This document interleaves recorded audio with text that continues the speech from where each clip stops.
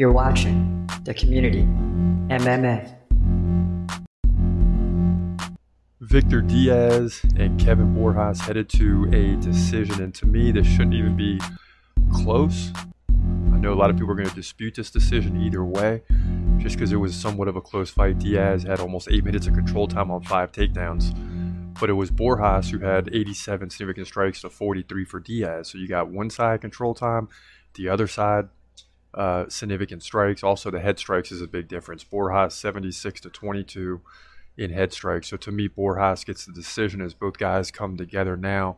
We'll get the verdict, but to me, it's just easy. 2 rounds to 1. We'll see. And here we go. All 3 judges unanimous, 29-28. Yep, right on the money. And the winner, Kevin Borjas. Let's go. This guy's 9-1. Impressive fight. Huge underdog. Comes in and gets the win. So we'll see if that's enough. It's hard to get into the UFC from the Contender Series on a decision. But when you're the underdog like that, we'll see if that makes a difference tonight. But Kevin Borjas gets the win here. Flyweight division. First fight of the year. Dana White's Contender Series. Season 7. Ooh, Tom Nolan already landed some big shots. He gets on top trying to get the full mount. So he gets the takedown already. Huge lightweight fight here. We got 3 decisions already. Need a finish. I mean, that's for sure.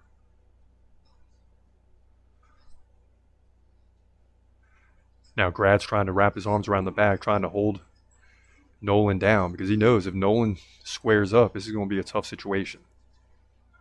So he's posturing up pretty well, and he's working his way back to his feet. Ooh. Better get that arm out of there, Tom. Okay. He's in a little bit of trouble on the arm bar for a second. Ooh, and he's pounding away now. Look at this. He's posturing up. Ooh, and Tom Nolan says, get up. Okay, he's letting Bogdan up. All right. Ooh, nice leg kick to the body by Nolan. As he continues to work forward, spinning back kick misses. Ooh, and a nice shot. Oh, down goes Grad. And that's it.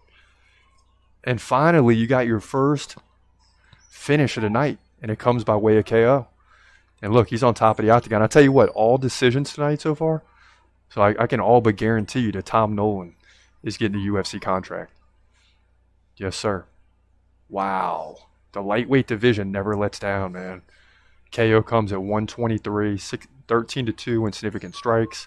And Tom Nolan's going to remain undefeated at 7-0. And I'm telling you now, this guy's going to be in the UFC after this big lightweight division fight at Dana White's Contender Series. In Fight 4, Peyton Talbot and Reyes Cortez Jr. battle their way to a decision. In another fight, you don't even got to wait for the decision. I mean, we could wait for it, but the bottom line is Talbot got off 145 significant strikes to 76. He basically doubled up Cortez Jr. He did all but get the finish, 97 to 45 in head strikes. Forget about it. Cortez tried 17 takedowns. I mean, am I looking at that right? Dang, I knew it was a lot, but 17 and landed 1.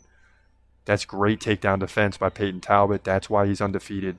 That's why he's going to easily win this fight. That's what it comes down to. And if you go back and listen to the prediction, that's what we told you. It's all about defending the takedowns. He did that, and he deserves to stay undefeated here. Bantamweight division, Dana White's Contender Series. We're looking at our third straight decision here, week 1, Dana White's Contender Series, heavyweight division. You figure, okay, if there's going to be a finish tonight and there's only one, it's going to be in the heavyweight division, right? Well, it didn't happen. Kai Mikado dominated this fight. How he didn't get the finish, I don't know. 121 to 17 in significant strikes. Slafarsky went for 7 takedowns, got 0. Goose egg on the board. Mikado didn't even try for one. Wanted to keep the fight standing. Even led 156 to 18 in total strikes. I mean, just a dominating performance for Kai Mikado, which is impressive considering Slafarsky is 11-2 or 11-1 coming in. But Mikado made a statement. He's going to move to 9-1 heavyweight division. Dana White's Contender Series. So we await another decision here in the main event. 4 out of 5 fights by decision. It looks a lot like last year. Remember week 1 last year? You had a bunch of decisions. But tonight wasn't a lethargic night for the fighters. They were all fighting pretty well. We at least got 1 KO finish. But this one will be a big decision here in the middleweight division, your main event. I mean, Almeida, to me, looked good, right? A lot of question marks with him coming in with the 4-0 record, only 4 professional fights.